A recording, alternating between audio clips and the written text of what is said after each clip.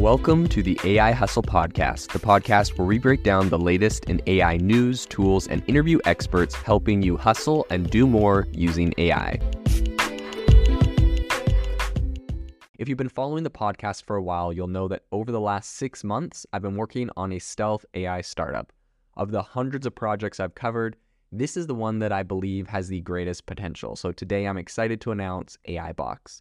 AI Box is a no-code AI app building platform paired with the App Store for AI that lets you monetize your AI tools. The platform lets you build apps by linking together AI models like ChatGPT, Midjourney, and 11 Labs. Eventually, we'll integrate with software like Gmail, Trello, and Salesforce, so you can use AI to automate every function in your organization. To get notified when we launch and be one of the first to build on the platform, you can join the waitlist at aibox.ai. The link is in the show notes. We are currently raising a seed round of funding. If you're an investor that is focused on disruptive tech, I'd love to tell you more about the platform.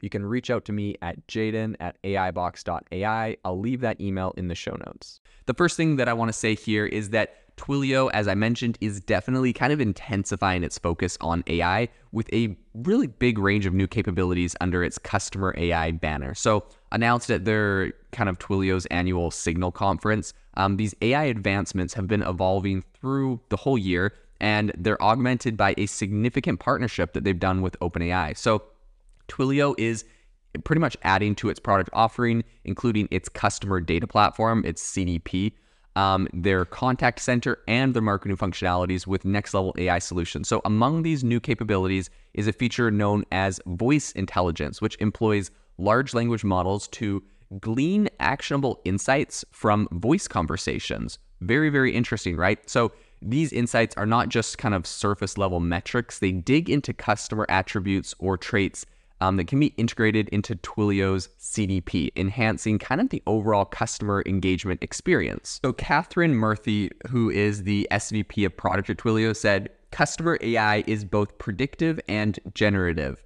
And so then she kind of elaborated that the AI tool offered kind of under the whole customer AI provides businesses with a, quote, flywheel of understanding, which essentially utilizes the collected data to better engage with their customers, right? And Twilio is a really interesting automation software. It does a lot of great things, but even if you're not a developer, you can essentially set up essentially what happens with your customer journey. So if a customer is calling, you can have it automatically go, you can set out kind of like workflows where the call gets routed to a certain place or automatically sends a message to a certain person. And you can kind of build out these workflows. There's a ton of different products that they have, but essentially, because they integrate with a lot of different like customer calling and messaging and those types of software, they have a lot of data around conversations that customers are having, like that's customer service or sales or other areas.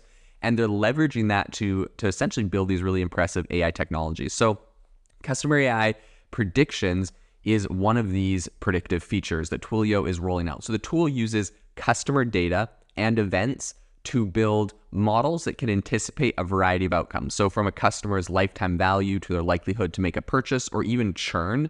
And then these predictions are not just static data points. They power another new feature, which is generative journeys. So in essence, generative journeys allows marketers to kind of articulate their objectives in natural language. So, you could say like, I would like to increase sales. I would like to decrease churn. Like you can talk to the system and get you give it your objectives and get the response. So it takes care of a lot of the heavy lifting using predictive data and customer traits to tailor the campaigns, which I think is a departure from the more manual journey builder approach, which traditionally is employed in marketing, right? I have a background in marketing, and a lot of times when you're building out automations, you're like, okay, if a customer, sends this message, then we're going to we're going to respond with an automated email here. Then 3 days later, we have another automated email. If they, text the number in that, then we're going to send them like the coupon here. You build these automated flows. What's really cool is now that it's using AI to build out an automated flow that is the most likely to help your customer do your desired outcome. So you're like, build me a flow for my customer based on the fact that I would like to help decrease churn for customers that have issues or increase sales for customers that traditionally have really liked your product, right? You can give it all sorts of objectives. So I think moreover, Twilio is really kind of focused on this responsible AI use. It says it plans to implement what it calls AI nutrition fact labels, which essentially are designed to provide a really transparent control of how AI models are employed and how the data is processed. I think a lot of people really appreciate that transparency, especially when you're working with, like a lot of customers' data. Beyond everything it's doing in AI, Twilio is also launching a data-focused feature called linked profiles, thanks to its partnership with Databricks. So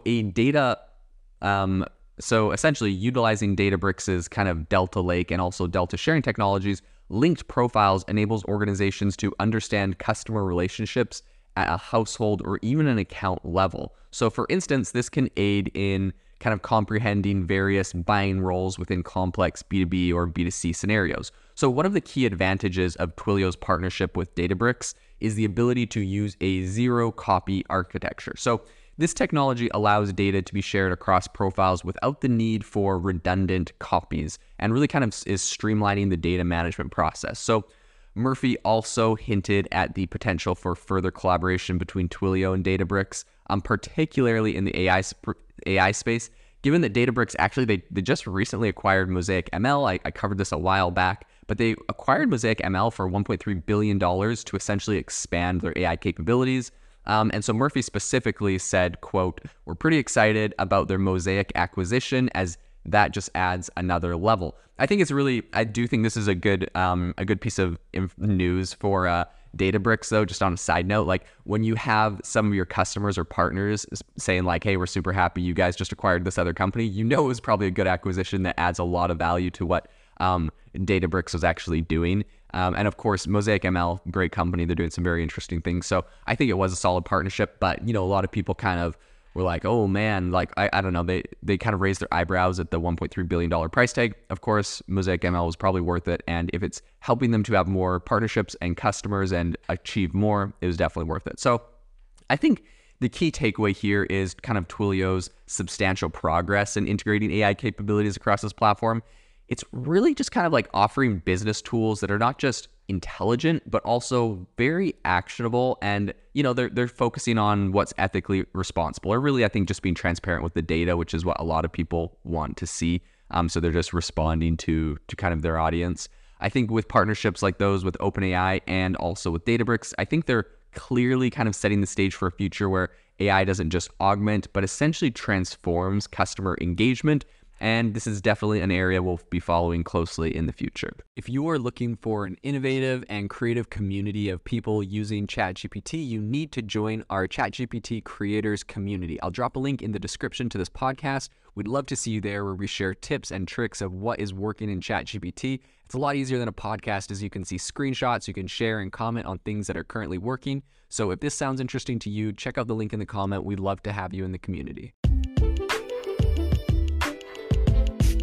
Thanks for tuning in to the AI Hustle podcast. If you could do us a massive favor, we would really, really appreciate it if you could leave us a review wherever you get your podcasts. This helps people find the podcast. It helps people know this is a good place to go. And we would really, really appreciate it, as it helps us continue to bring on incredible guests and share incredible content for you to listen to.